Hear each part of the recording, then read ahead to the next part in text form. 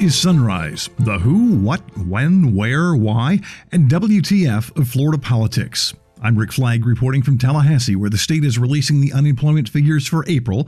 We could be setting all sorts of records and not in a good way. Universal Orlando says it wants to reopen to the public by June 5th. Masks and social distancing will be required. Disney and SeaWorld still working on their plans. The governor shut down all short-term vacation rentals when the state went into lockdown more than 2 months ago, but 8 more counties now have permission to restart those rentals. 16 counties have now been cleared. Vacation rentals in the Panhandle are already booming.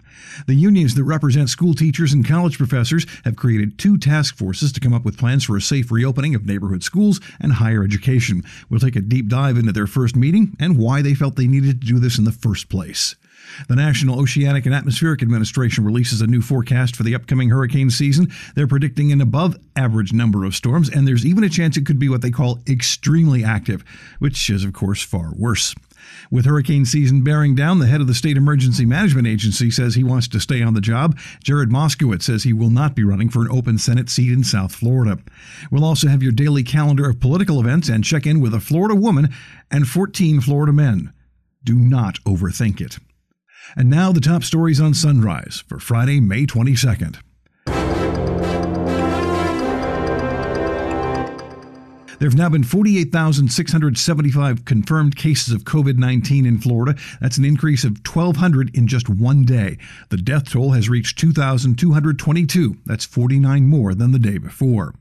For the second consecutive week, more than 223,000 Floridians have filed for unemployment. The Labor Department is releasing the April unemployment rates for states today, and it's going to be gruesome, probably double digits. Governor Ron DeSantis says they're trying to keep up with all those claims, but there's never been anything like this in recent years. So we faced in Florida a prospect of really an unprecedented surge in reemployment claims, given the unprecedented nature of what was effectively a national shutdown of huge portions of our economy. And that was going to be a challenge under any circumstances, but it was an even greater challenge given that this system, which the state has paid a lot of money for in the past, was really not up to the job. This was a system that was designed to have 1,000 individual users on the website at a given time, and you could surge it to 5,000. Well, when you're in a situation like this, that's the equivalent of throwing a jalopy in the Daytona 500. It's just not going to cut it. And so you needed to expand capacity big time, and it's taken a lot of work. There's still issues with this because, again, as you work on that engine, as you do all that, and you're going around the track at Daytona, you still have somewhat of a jalopy. And so you can put those other engine parts in there, has made a difference, but you got to keep tending to it and you got to keep doing other things. But I'm glad that we've paid out almost $2.7 billion. I know that more needs to be done, and we're going to continue to work with people to be able to get more done. There are approximately 10 million people in Florida's workforce, and if there really are 2 million people who file jobless claims, well, you can do the math. It's a safe bet that today's unemployment numbers will be the worst, probably since the Great Recession of 08, 09, maybe even before that. As if the folks who were laid off and furloughed don't have enough worries, here's one more. A data breach at the Department of Economic Opportunity may have exposed the personal information of people applying for unemployment compensation. A spokeswoman for the agency says it was brief and they closed the breach in about an hour, but she won't say how many applicants were affected or what specific information was compromised.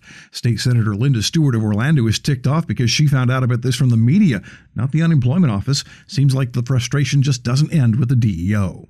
I think we all can agree that, this whole thing is total frustration for not just the senators that are trying to represent their constituents, but for over 700,000 people who are just trying to figure out how do they get through the system so that they can become eligible and put food on their table. Senator Stewart has written to the guy in charge of the unemployment office asking him to explain how the breach happened, how many people were compromised, what they've done to secure the system, and how people are supposed to believe that it really was just a short breach, given all the problems with the system. Universal Orlando wants to open the company's theme parks as early as June. Universal's John Sproul says the target for reopening to the public is June 5th. Masks and temperature checks will be required for all employees and guests. Universal will also limit attendance at each park to ensure social distancing. They are the first of the major theme parks in Central Florida to present a reopening plan. Disney and SeaWorld won't be far behind. The Department of Business and Professional Regulation has lifted the vacation rental ban in 8 more counties. That raises the total number of cleared counties to 16. The department approved reopening plans submitted by Charlotte, Duval, Lee, Levy, Nassau, Osceola, Pinellas, and St. Johns counties. That's on top of the 8 Panhandle counties that were approved Tuesday along the Gulf Coast.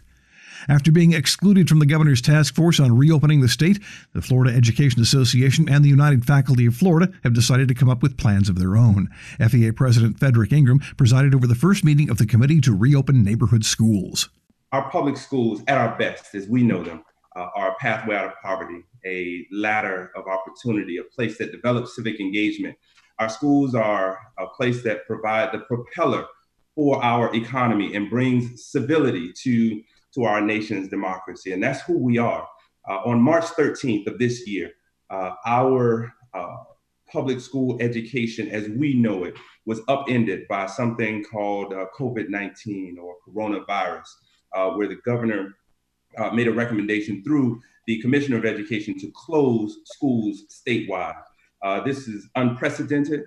It threw us into a mode that we had never been, and we are still in those moments, those throes of sometimes anguish, sometimes uncertainty, but very much afraid in many instances as to what the future holds.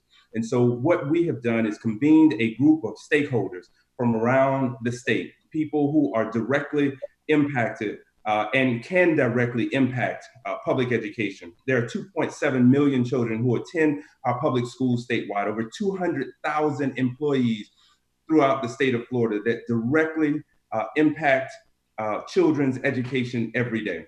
The world, our country, our communities are trying to figure out how we re-engage our public schools, how we get back into the fray of academic success, how we move the agenda of educating our children and do it safely. And so that is why we have convened this statewide task force. Sure, everyone wants the kids back in school so things can get back to some semblance of normality, but Dr. Suzanne Miner, who serves on the new task force, says once those schools open, they create an ideal environment to spread the virus by turning kids into what she calls agents of contagion. While children tend to have less severe outcomes from this novel virus, they can still become ill and easily give this infected to more vulnerable adults, including family members and school employees. Bringing large numbers of people together in a school is a perfect situation for this virus to spread out of control due to children's decreased maturity levels and their ability to learn and follow social distancing and basic hygiene recommendations like hand washing, not touching one's face, covering coughs and sneezes. If schools reopen prematurely, schools are going to become the etiology of super spreading events, which means we will soon read about clusters of infections and deaths that each child has caused. The R0 for this virus is 2 to 3, which means that each infected person is likely to infect 2 to 3 people. During this pandemic, children attending school and then returning home will likely act as contagion agents and further this pandemic and, unfortunately, its economic impact. The Centers for Disease Control is recommending social distancing be required at schools when they reopen, but Leon County School Superintendent Rocky Hanna says good luck with that. I know the CDC put out some things about social distancing with students, and you know, there's not a whole lot of social distancing on a school bus with 50 or 60 kids. There's not a whole lot of social distancing. I've been in large high schools the majority of my career. When classes change in between first and second period, there's not a whole lot of social distancing. It's obvious, it's quite the opposite of social distancing. So those are the challenges that our public school system would face. But the people making these decisions also need to hear from us. They need to hear the realities of what we're dealing with. And then the challenges of implementing some of these recommendations. We want to keep kids safe first and foremost, but the governor and the commissioner have to hear from us. We have to have a voice. We have to have a seat at the table.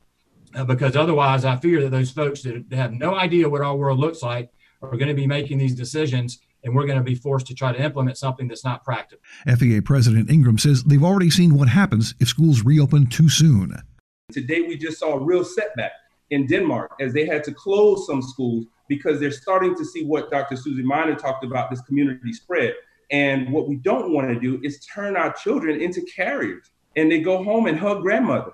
And they go home, you know, and they may not have a symptom one way or another. But how do we prevent that? And how do we move forward with those kinds of things. Teachers have reason to be cautious about reopening. After all, they're the ones facing the greatest threat of infection once the kids return to class. The Teachers Union also created a separate task force to come up with ideas for reopening Florida's universities and state colleges. It's chaired by Karen Morian, who leads the United Faculty of Florida chapter at the Florida State College in Jacksonville. We know that higher education in Florida is a driver of our economy. We know that we have a very good return on investment into our communities, both state and locally, when we invest in higher ed. And so we want to make sure that if we're going to do this, we're going to do it right. And we want it to be successful. And I will tell you that the things I'm seeing coming out of the government agencies, including the Board of Governors, are very loose. They are things like, talk to your local public health officials and make a plan. And we think rather than having 40 institutions have to make their own plans, that there can be some guidelines that we can help with. I will also tell you the reason we put this together, and most of you already know this, is that most of those task force are made up largely of the business side of our communities. And so we wanted to bring the other stakeholders in higher education, students, parents, faculty, community leaders, and certainly medical and health professionals and mental health professionals. We've tried to put together a group that really represents all the stakeholders in higher ed in our state. We want to get as many perspectives. We want to get as many different angles. We want to look at this and spin it around and see what we've missed, see what we can improve, see what we can make more Florida specific. The task forces will submit their plans to the governor and the education commissioner next month and then cross their fingers and hope the politicians and businessmen take their concerns seriously. The COVID-19 pandemic is all we talk about these days, but it's worth remembering coronavirus isn't the only thing trying to kill us. Hurricanes, for example. The National Oceanic and Atmospheric Administration has released its official prognostication for the Atlantic hurricane season. They say it's going to be another above-average year, with as many as 19 named storms, as many as 6 major hurricanes. NOAA also says there's a possibility it could be extremely active, which would be even worse. One reason for the forecast? Well, April's record-breaking heat warmed up a stretch of the Atlantic Ocean where hurricanes often form. Now, if the prediction pans out, this will be the 5th year in a row for above-average activity in the Atlantic. In fact, we've already had our first storm, Arthur, before the season even began. Speaking of hurricanes, Florida's Master of Disaster will not be running for the state legislature this year. Former Representative Jared Moskowitz has decided to remain at his current post leading the Division of Emergency Management and says he is laser-focused on the role as hurricane season approaches. The District 29 seat held by Senator Kevin Rader is wide open because he's decided not to run for another term. And Moskowitz, though, is the third big name to consider the race and then opt out. Former Senator Joe Abruzzo and Palm Beach County Commissioner Melissa McKinley also passed on the race. As of now, Representative Tina Polsky and former Representative Irv Schlossberg are the candidates pursuing the seat. Your calendar of events begins with the Florida School for the Deaf and Blind. The trustees are holding an online meeting at 10:30 after committee meetings that begin at 9. The Florida Board of Hearing Aid Specialists meets by conference call at 9. A Leon County judge will hear arguments at 9:30 in a lawsuit over the state's beleaguered unemployment compensation system, which you heard earlier the governor described as a jalopy. The Florida Department of Economic Opportunity is scheduled to release April's unemployment figures at 10. As you heard, it's going to be bad. And at 11:30, Space Florida and Florida Venture Forum will host the first day of a 2-day webinar in which 20 aerospace companies will make presentations about their proposals to win Space Florida's Accelerating Innovation Awards.